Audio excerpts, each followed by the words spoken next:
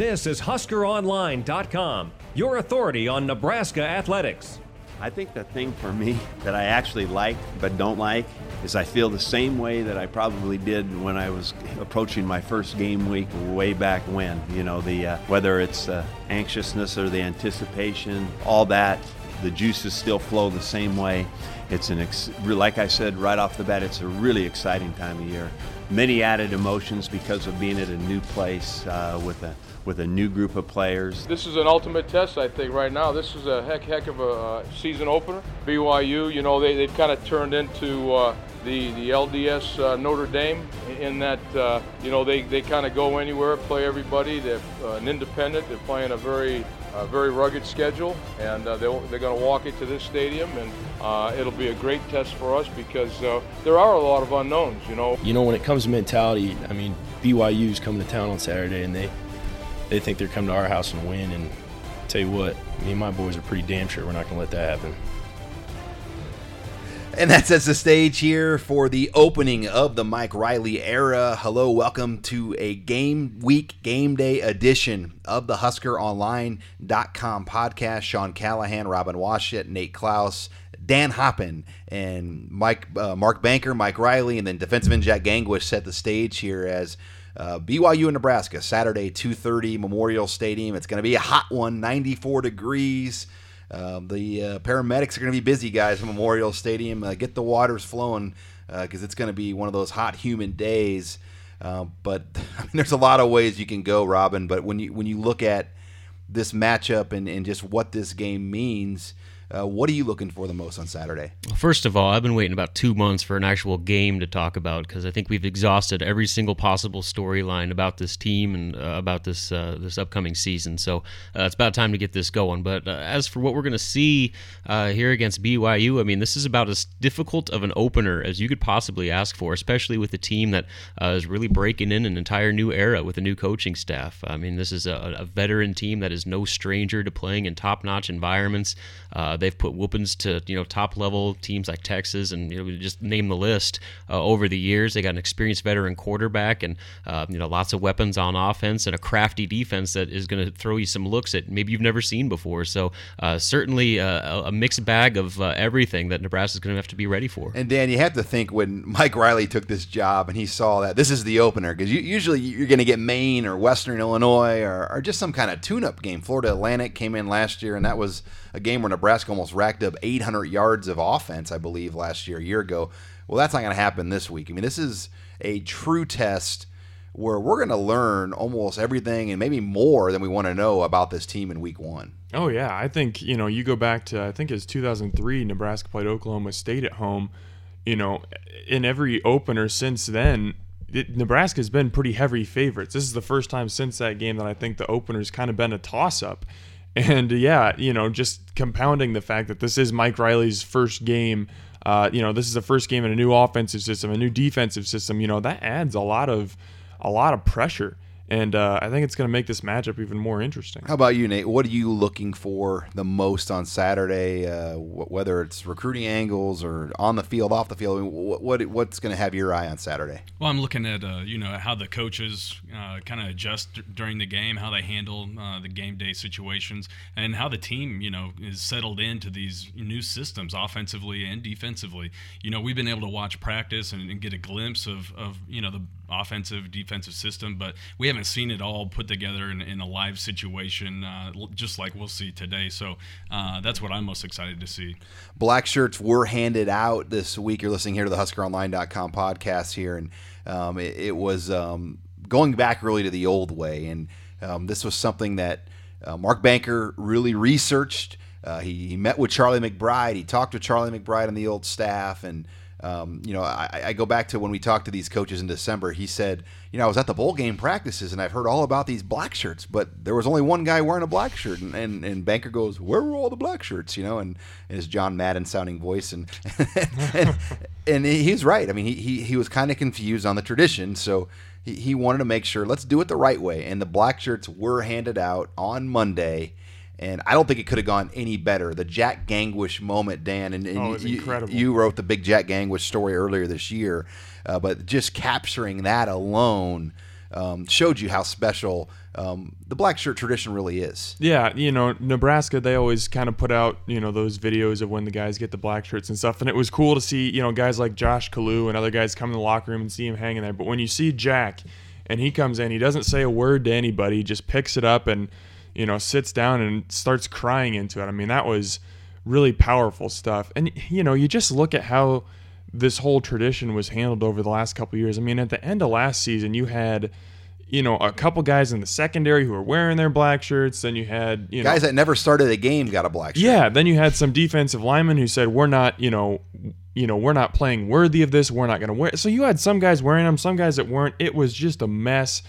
Great job by Mark Banker to go back, kind of get into the history of this thing, what it means, why it matters, and stick to that tradition. There's no reason to try and mix it up. This is what it is. And Nate, I get in 2008 what Bo Pelini was trying to do after 2007 because the defense was in shambles. But, it just became almost more a distraction the last 7 years with this black shirt tradition. Well, yeah, you talked to Byerson Cockrell after practice, and he said, well, we're not used to getting these until, maybe the middle of the season. So it was a big surprise to those guys. And I think over the last 7 years, the whole tradition had just been completely muddied up. You've got a certain section of players over the last 7 years or so that don't even realize what the real tradition was. DeJon Gomes on Twitter is talking about how these guys haven't earned them yet and how they need to play before they can earn them. Well, that's not. He got greeted with a lot of feedback on that comment. And that's not the tradition. And kudos to the staff for continuing to embrace, all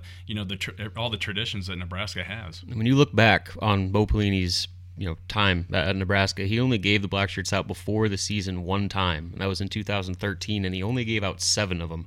So it was just the randomness and the no rhyme or reason they had handling that tradition was just kind of a disaster. And I think it was music to a lot of fans' ears to hear Mark Banker say that they went to Charlie McBride, because if anybody knows what the black shirt tradition is all about and how to go about handling it, it's him. Well, and he designed the skull and crossbones and kind of made it a marketing deal. I mean, before McBride, it wasn't a big marketing spectacle, but it was McBride that did that. So he really gets credit for developing the brand, quote unquote, of what this thing became. And you think about guys like Ndamukong Suh were not wire-to-wire black shirts. I mean, that is kind of a joke when you think about the greatest defensive player in college football that year.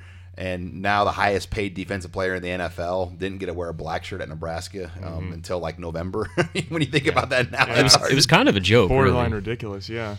But yeah, the black shirts are out. The depth chart's out. I mean, I like the way they've handled this first game week, because Bo Pelini in the past, we already discussed this. He didn't hand out the black shirts early, and even the depth chart. I mean, it was such a finicky. We don't want to hurt guys' feelings. We don't want to make this a big deal about the depth chart. Well, Mike Riley had the depth chart in the release. It wasn't even that big of a deal. Mm-hmm. I mean, nobody really made that big of an issue out of it, but it sure helps the fans and the media have a better feel for things. Yeah, by hiding all that stuff, it just expounded everything and made it even more of a talking point than it really should have been. And it just kind of been the way Mike Riley and his staff have handled this thing the whole way through. They get out in front of things, whether it's injuries, whether it's depth chart, whether it's things like the black shirt. All those little things that I'm sure Bo didn't think were a big deal. They become big deals here at Nebraska. That's one thing you got to give credit to Mike Riley. They're understanding that this is a place where the littlest, minute details about your team become huge talking points. And so to get out in front of those,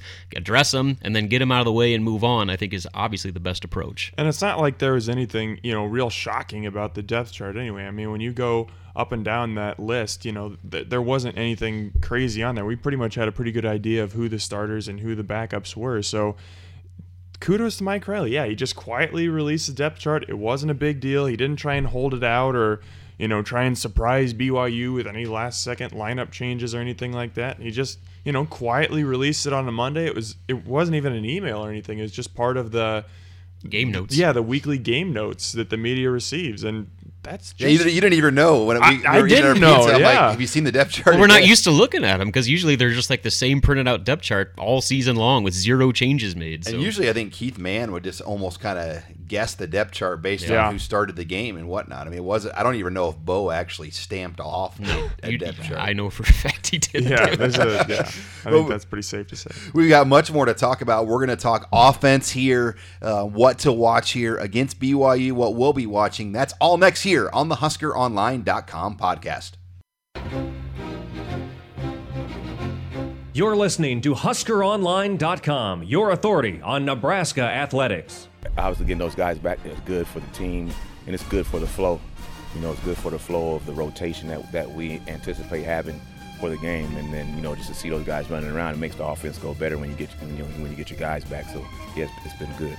I felt good yesterday, but today was really good. I had a good day, and I'm really, really looking forward to Saturday.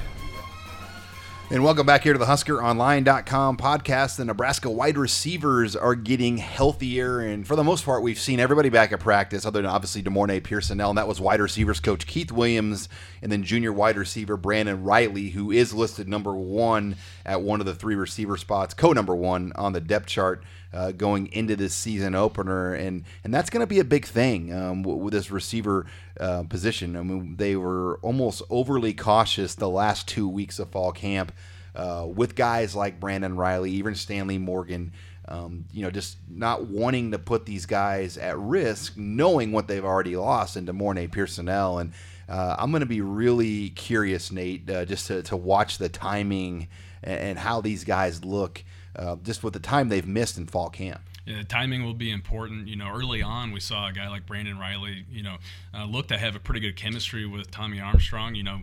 Will he fall right back into that, that sync with Tommy or not? That'll be important. But the timing and the overall rotation of having these guys back healthy will be interesting to watch. Yeah, it is interesting just on that depth chart too, with some of the directions. I mean, I think Jamal Turner was he co-number 1 or number 2 behind Alonzo Moore on one of their spots? He was a co. I know that he was one of the oars, I'm pretty sure. And then Brandon Riley, Lane Hovey, and Stanley were kind of listed as co-1s at that other spot as well. So then obviously Westerkamp is the outright at his position, but I think we're going to see a lot of different guys play. I'll just be curious how much they throw the ball and what their plan of attack is. Well, again, if you listen to Danny Langsdorf, BYU's defense has a tendency to dare offenses to throw the ball. They jam the box and take away the running game and put it on the quarterback to beat them. And so I think they're going to have to. Whether they want to or not, they're going to have to throw the ball a lot. And I think all this work that they put in with those short timing passes and the screen game is going to be absolutely huge, because those are going to be absolutely crucial to keep this BYU defense honest with their pass rush. Well, and Dan, looking at BYU's defense last year, they gave up a lot of big plays deep, and that was their problem. Their defense, and Bronco Mendenhall, the head coach, will be calling the defense now on Saturday.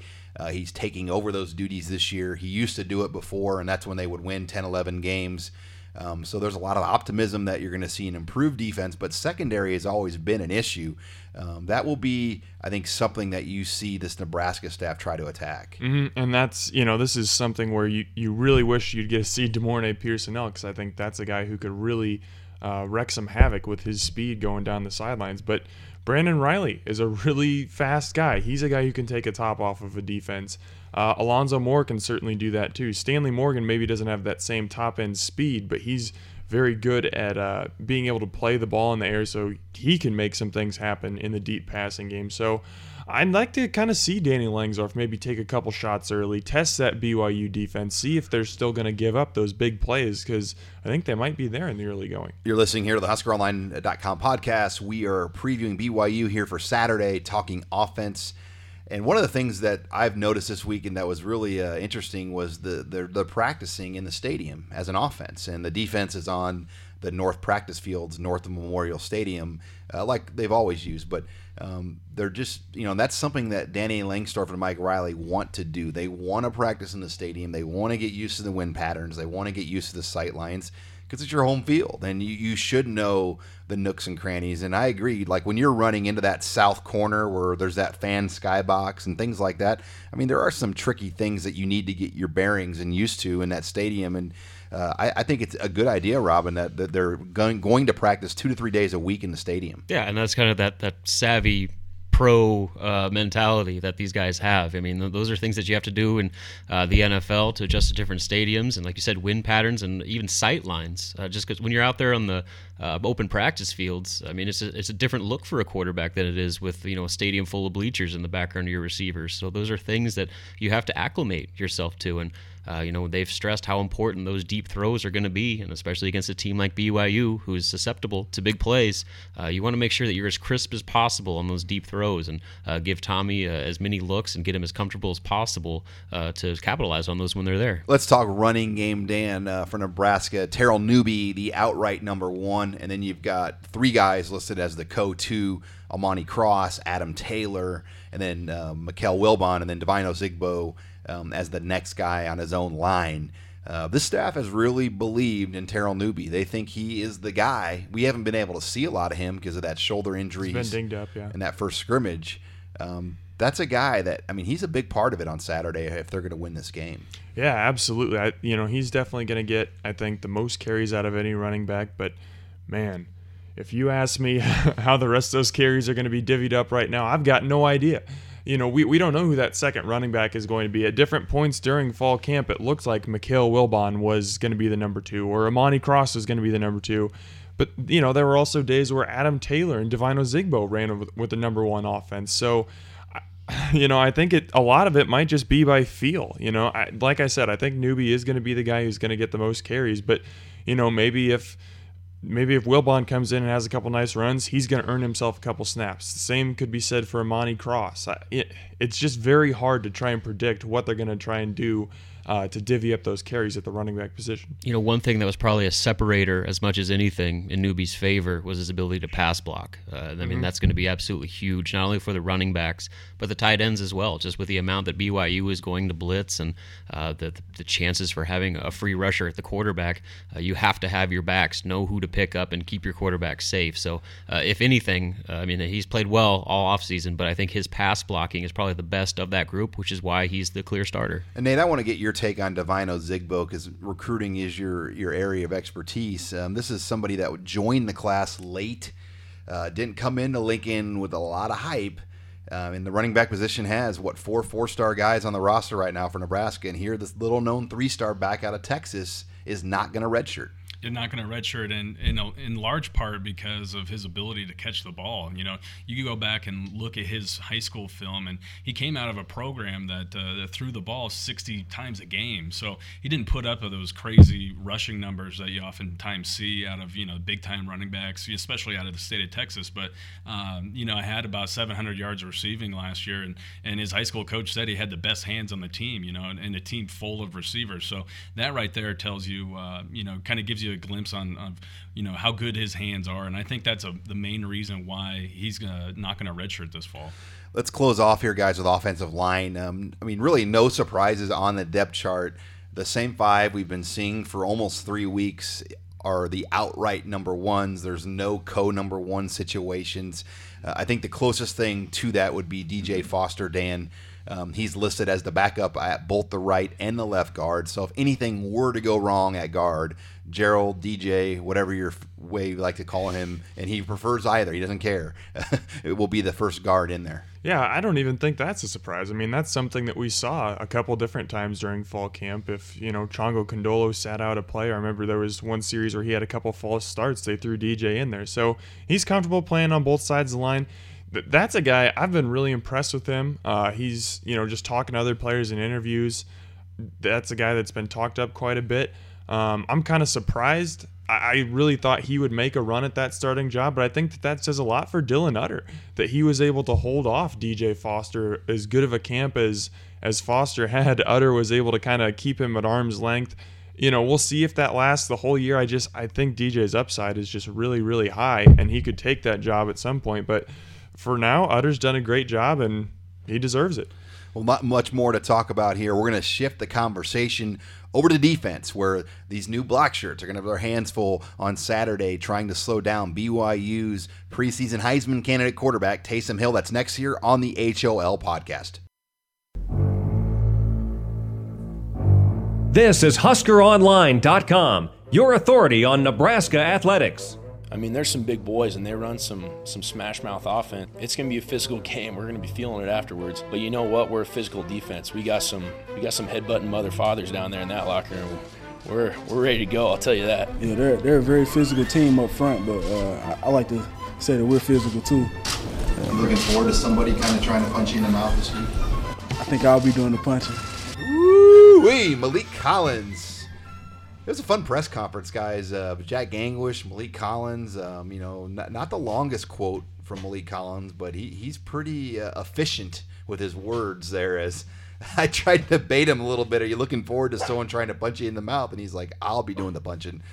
So this will be an interesting matchup for this Husker defense, as my dog Emmy is trying to chime in on the podcast as well. Welcome back here to the HOL Podcast, guys. And really, this game starts with Taysom Hill. I mean, you look at this quarterback. He's 6'2". He's listed at 234 pounds. He's a 25-year-old senior that technically would be in his 7th year of college, but went on a LDS mission for 2 years. And redshirted. I don't know if he redshirted. I think he sat out a year, went on a mission for 2, and then has played for 4. But he's a guy that's run for over 230 in a game. He's thrown the ball over 48 times in a game.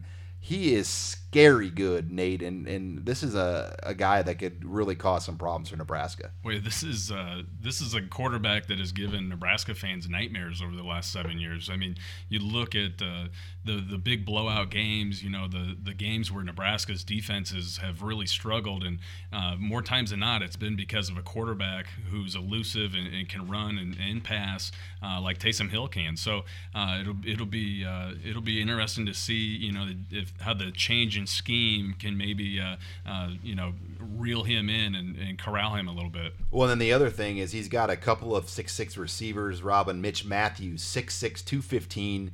Beaverton, Oregon guy. I wonder if Mike Riley tried to recruit him actually at Oregon State. 73 catches for 922 yards a year ago. His long catch was 71, so he can go deep. They also have a very good junior college receiver, that's coming in, Nick Kurtz from Grossmont, and he was offered by USC, Oregon, LSU, and Rich Fisher actually was talking to me this week, Nebraska's former receivers coach, and he said that guy's legit. We looked at him hard as well. So that there are going to be some potential matchup problems with these receivers, especially with the way Nebraska's new defensive scheme works. Yeah, you touched on it. I mean, just in general, Nebraska's corners are going to be on islands a lot of the time. There's not going to be that over-the-top safety help like there was so often in Bo's scheme.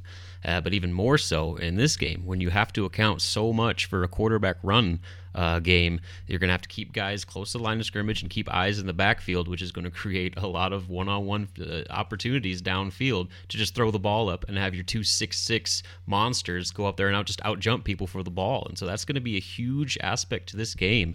Nebraska cannot afford to give up big chunks of yards like that. I mean, it's if you're Mark Banker, it's kind of a pick your poison type situation, because you certainly don't want Taysom Hill to get going on the ground, but at the same time, you don't want to leave yourself exposed for big plays through the air. This is arguably one of, I would say, if not the tallest receiving group in the country. They've got eight wide receivers that are 6'6" or taller. They've got 2 6'7" tight ends. 20 of their 32 passing touchdowns last year went to guys who were 6'6" or taller. So they have a lot of big guys, and they know how to use them. If I were to provide some optimism for Nebraska fans, because we've made it sound right pretty rough so far, Taysom Hill in his last full season in 2013, he threw 13 interceptions. So he can turn the ball over a little bit. He can make, or I think it's 14 interceptions actually. Regardless, he'll make some questionable decisions. And also, this is a guy who, he's extremely talented. Don't get me wrong, I'm not hating on Taysom Hill, but he is coming off an ACL injury.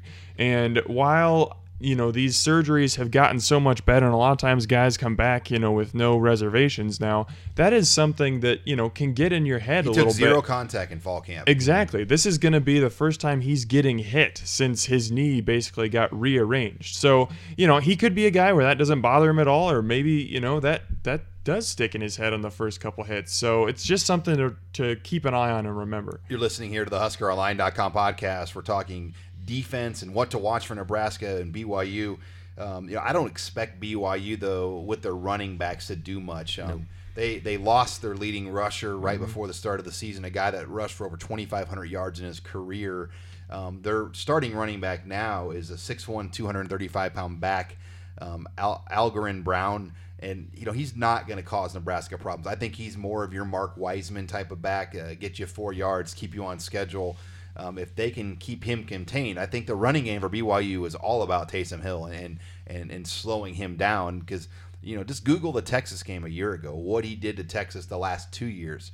BYU guys, this is a team that if Hill does not get hurt, they very easily could have been Boise State. They were 4-0, and they were ranked in the top 20. Then he goes down, and they lost 4 in a row. Then they won 4 in a row once they figured it all out. But this easily was a 10-2 and 11-1 team until Hill got hurt, and I don't think a lot of Husker fans realize that. Yeah, and like Dan mentioned, the key is he going to be the same player? We haven't seen him play a live football game in almost a full calendar year, and so we all know what he used to be, but is he going to be that same player coming off a pretty significant leg injury? And Nate, one of the guys that will be looked at tackling Taysom Hill is a 18-year-old true freshman, Dedrick Young, who earned a black shirt, which unofficially I think he's one of the only true freshmen to get a black shirt for the opener since Ralph Brown.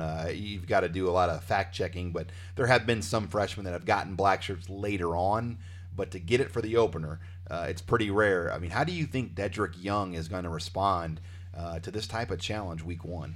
Well, I think he's going to rise up to the challenge. You look at his body of work since arriving on campus, last January, going through spring ball, we saw flashes of his ability to make plays. And then throughout fall camp, he just continually got better and better. And he's been a guy who seems to have really understands the scheme and has made plays all over the place. So, a lot of times you'd have a lot of reservations about, trotting out a true freshman out there. And I'm sure he will make some mistakes, but at the same time, he's not your typical true freshman. I think Dedrick Young has the opportunity to have a great game. Dedrick, he's not the only guy who's going to be pretty inexperienced, out there for Nebraska. I think you're going to see a lot of Luke Gifford, who is a redshirt freshman, has yet to see the field.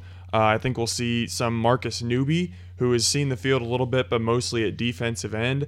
There's going to be some inexperienced guys out there, so they're kind of getting thrown into the fire for the first time. This is a pretty interesting first test. And with the weather being in the mid-90s, afternoon sun, BYU's going to try to run up tempo and get Nebraska tired. So you're going to have to see maybe some substituting on defense.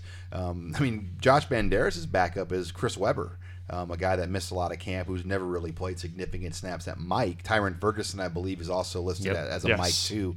But right now, I think Weber has a better handle on the defense and would be the guy out there. Yeah, and like you mentioned, neither one of those guys has seen any kind of legitimate game experience. I think Chris Weber's been in on a couple special teams plays and things like that, but as far as getting real reps in a game, they haven't done it before. So this is, kind of throwing these young guys into the fire and seeing how they respond early on. And we're going to learn all about this scheme and kind of Mark Banker's core system and beliefs right away. This is going to be really, really interesting to watch. When we come back here on the podcast, we're going to shift over to our Stock Watch segment and give you our thoughts on things Husker-related and maybe not Husker-related that are trending up and trending down. That's next here on the podcast.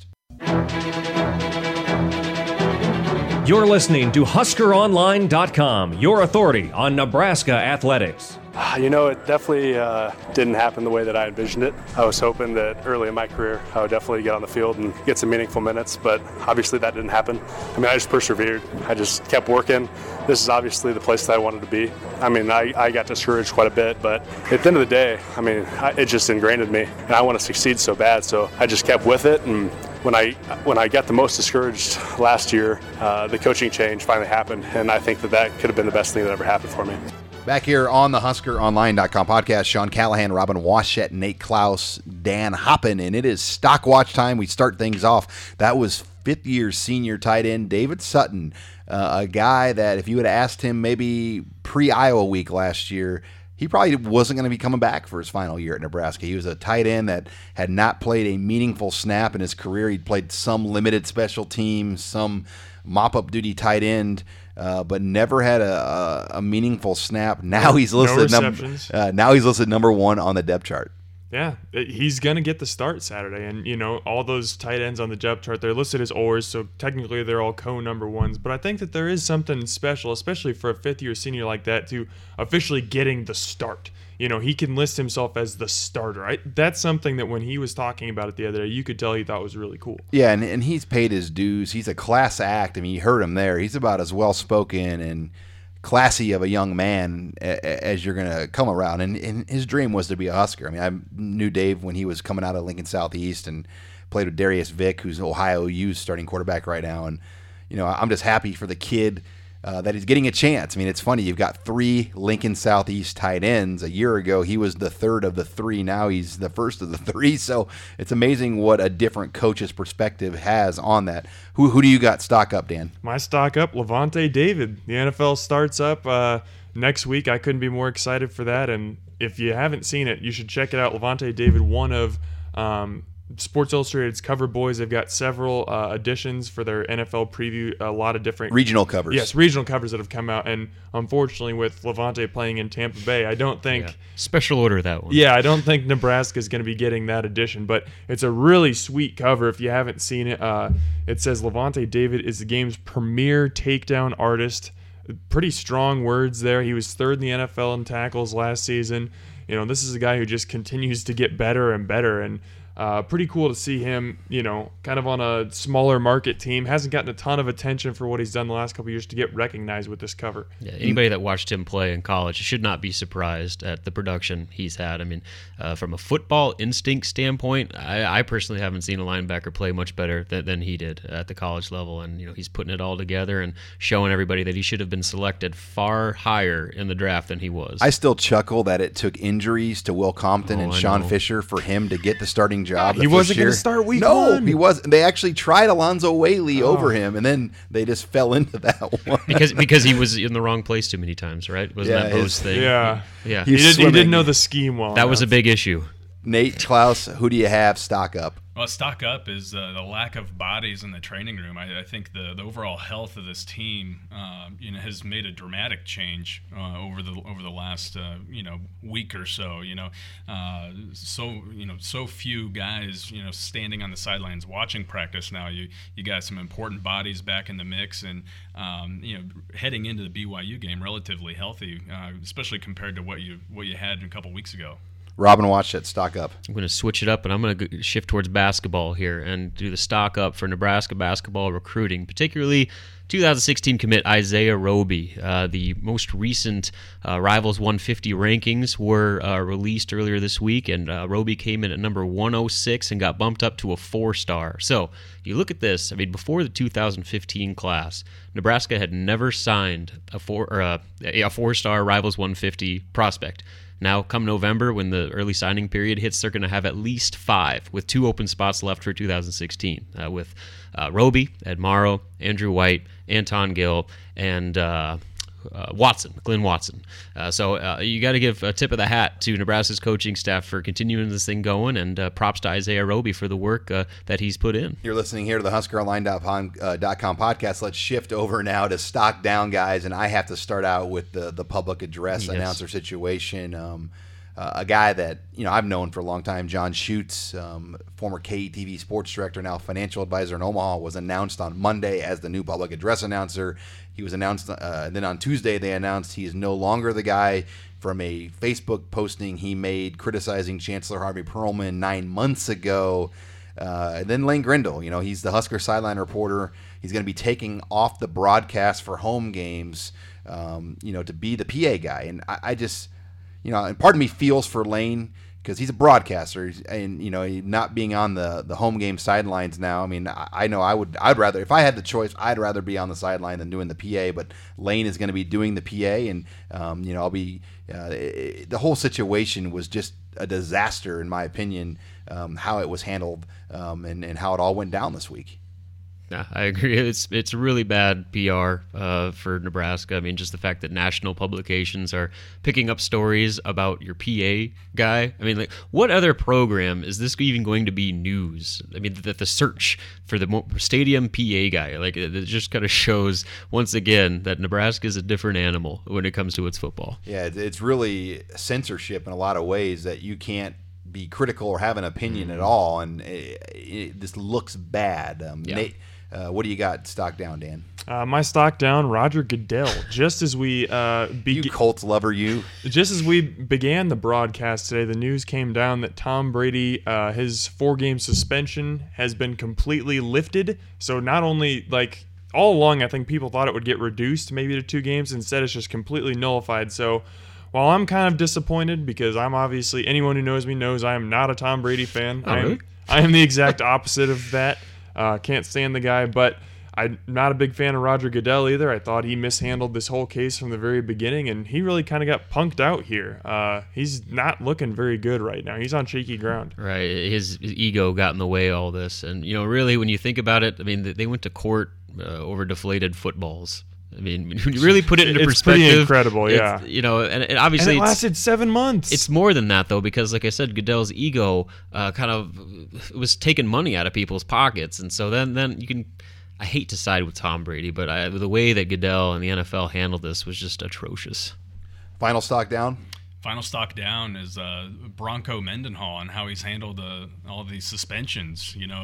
The secrecy behind all these suspensions and whether or not they'll actually happen. You look back at his weekly press conference and you could look into some of the statements that he made and kind of almost wonder if they're even going to happen. He says that haven't these guys suffered long enough or been through enough already since the end of the season last year. So it's really kind of interesting to see how he's handled this and when those announcements will be made, if at all. I've got 4 reasons why he's doing this. At Nebraska, Boise State, at UCLA, at Michigan. Those are the first 4 games of the year for BYU. That's a brutal brutal start to the season. 4 straight weeks, 3 on the road. Then after that, it lightens for BYU with UConn, East Carolina, who's always quality. Yeah, they're tough. Cincinnati, who's picked to win their conference, whatever the Big East is called now for the AAC. AAC, yeah. And they have Wagner, San Jose State. Then they play Missouri and Kansas City, Fresno State, and then at Utah State. So after this first month, it really lightens up for Bronco Mendenhall, and I think he knows he has a pretty good team that could play for maybe a Fiesta Bowl bid if they can beat Boise. So it is interesting in a lot of ways what they're going to do, because you watch that fight and it's not pretty. It's brutal. It's a chess match too. I mean, Mike Riley's doing the same thing, hiding the 5 suspended guys for Nebraska. I mean, it's just kind of one of those deals. You don't want to tip your hand on your opponent of what guys are going to be out there and who aren't. So, I mean, it's not completely out of the norm. And like you said, the opening schedule certainly has a lot to do with how Bronco Mendenhall is handling it. Well, Rob and Dan, we'll see you Saturday up in the press box. Looking forward to a opening game and another football season. Bart Scott, can't wait. It's finally here. All right, we'll wrap up the show here next with Nate Klaus. We'll get the latest take from him on Terry Wilson, Nebraska's QB commit.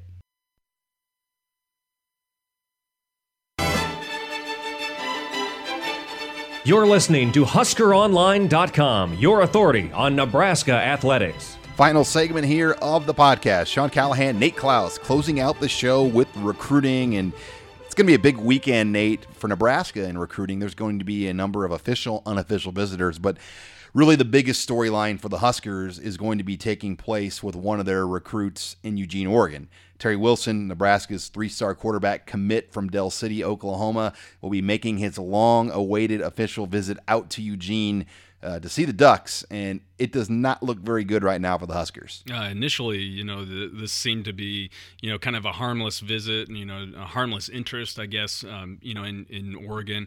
Now, over the last couple months, it's turned into, being a very real thing. And Terry Wilson says he could see himself playing for Oregon. And, it's week by week, Terry Wilson's tone seems to be more and more leaning towards Oregon. And if you're a Husker fan, that follows recruiting, I wouldn't get your hopes up that Terry Wilson's going to be signing with Nebraska because he's almost kind of set the stage for himself to go to Oregon, and if he likes what he sees, to pull the trigger and commit. And we had him on Big Rod Wrap Up with Kevin Kugler and myself Tuesday night, and to Terry's credit, he answered every question like a pro. Yep.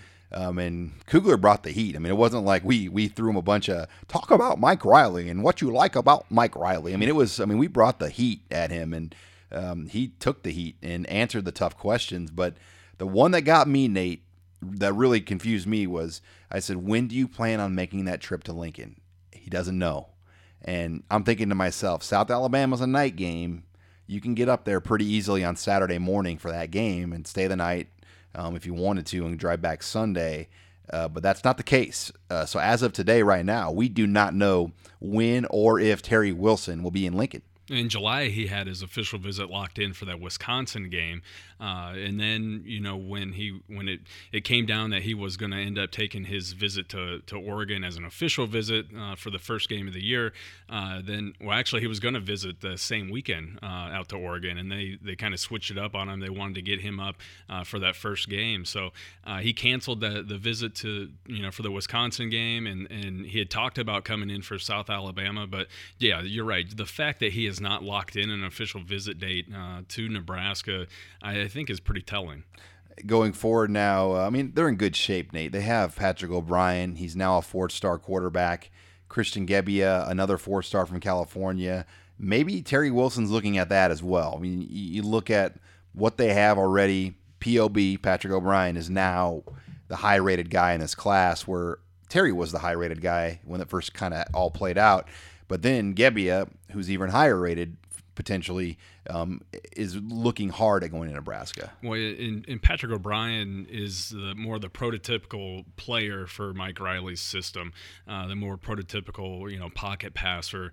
You said he just got bumped up to 4 stars by Rivals.com, coming off of an unreal game against San Clemente, who's one of the better teams in Southern California, where he was 30 of 36 for 320 yards, 3 touchdowns, and even ran 40 yards for a score. He put up some unreal numbers and beat a team that nobody picked them to beat San Clemente. So Patrick O'Brien is kind of off to the races so far, and he's all in. And he's all in. He's graduating early, so he'll be here in January. And I think that maybe it's definitely playing somewhat of a role.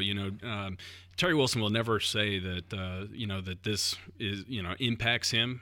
In fact, he's been adamant that he embraces a competition between him and Patrick. But I guarantee you that this is playing somewhat of a role. And just meeting the O'Brien family in Los Angeles or Santa Monica at that satellite camp, you can just see it. They were so excited about Nebraska. Heck, they already knew their way out to like South Lincoln, talking about going to restaurants on 56 and Highway 2. And usually, Husker gear. Usually you're not that dialed in to Lincoln, this early, but they are. And maybe they said maybe buying a place out here or getting a place out in town. Yeah, they're looking at possibly having some sort of place to come stay for game weekends and things like that. And the same thing could be said for Tristan Gebbia. He's coming off of unreal performance. He had 77% completion. Last week threw for over 300 yards and 4 touchdowns. So again, another guy that fits that prototypical pocket passer pro style offense that Riley usually runs. So 2 guys that fit the system, and then you got Terry Wilson, who's more of an athletic guy that you have Scott Frost in his ear, and I think he's probably telling him all about his experiences, being an athletic quarterback, going to Stanford to play in a pro style system and that not really working out, and then going back to Nebraska and being in more of an athletic role and winning a national championship in Nebraska. Nate, let's close it out here. Who's coming in this weekend? Give us a quick rundown of the officials and maybe a couple of the key unofficials coming in. Yeah, three official visitors for the weekend. Offensive tackle Tremaine Ankrum out of Georgia will be making his second trip to Nebraska, first official visit for him, and really down between Georgia, Colorado, and the Huskers there. I think that he could make a decision here in the next month. Definitely a position of need there. Darian Owens is a 4-star Rivals 250 wide receiver out of California that'll be coming in.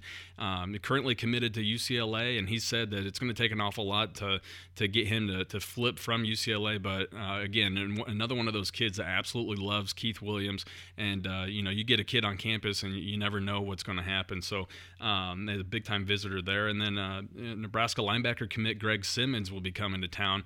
And he's been a huge advocate for Nebraska, been a very big peer recruiter, so it'll be nice to have him on campus. And then, two of the top unofficial visitors in the underclassmen for 2017 is Javon McQuitty, who's a 4-star type of talent out of Columbia, Missouri, Battle High School, who's having a tremendous season so far, and DeJaimin Colbert, another one of the top players in the state of Missouri for 2017.